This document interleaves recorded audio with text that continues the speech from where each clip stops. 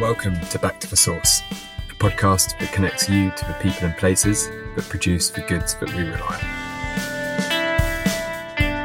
on. Each episode will focus on a particular good used or consumed by us in our daily lives and the country that it is sourced from.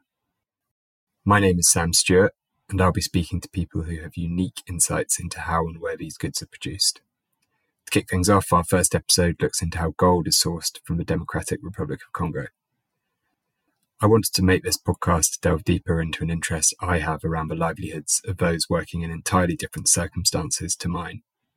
My career to date has been spent working in natural resource and agricultural supply chains in Africa, and I've always been struck by the apparent disconnect between consumers like us in the UK and producers from different cultures and countries.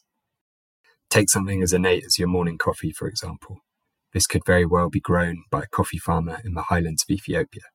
And yet in general, very little is known about these people and places. This podcast intends to start bridging this divide, one good at a time. If this sounds of interest to you, please take the time to subscribe to Back to the Source, and all new episodes will drop neatly into wherever you get your podcasts from.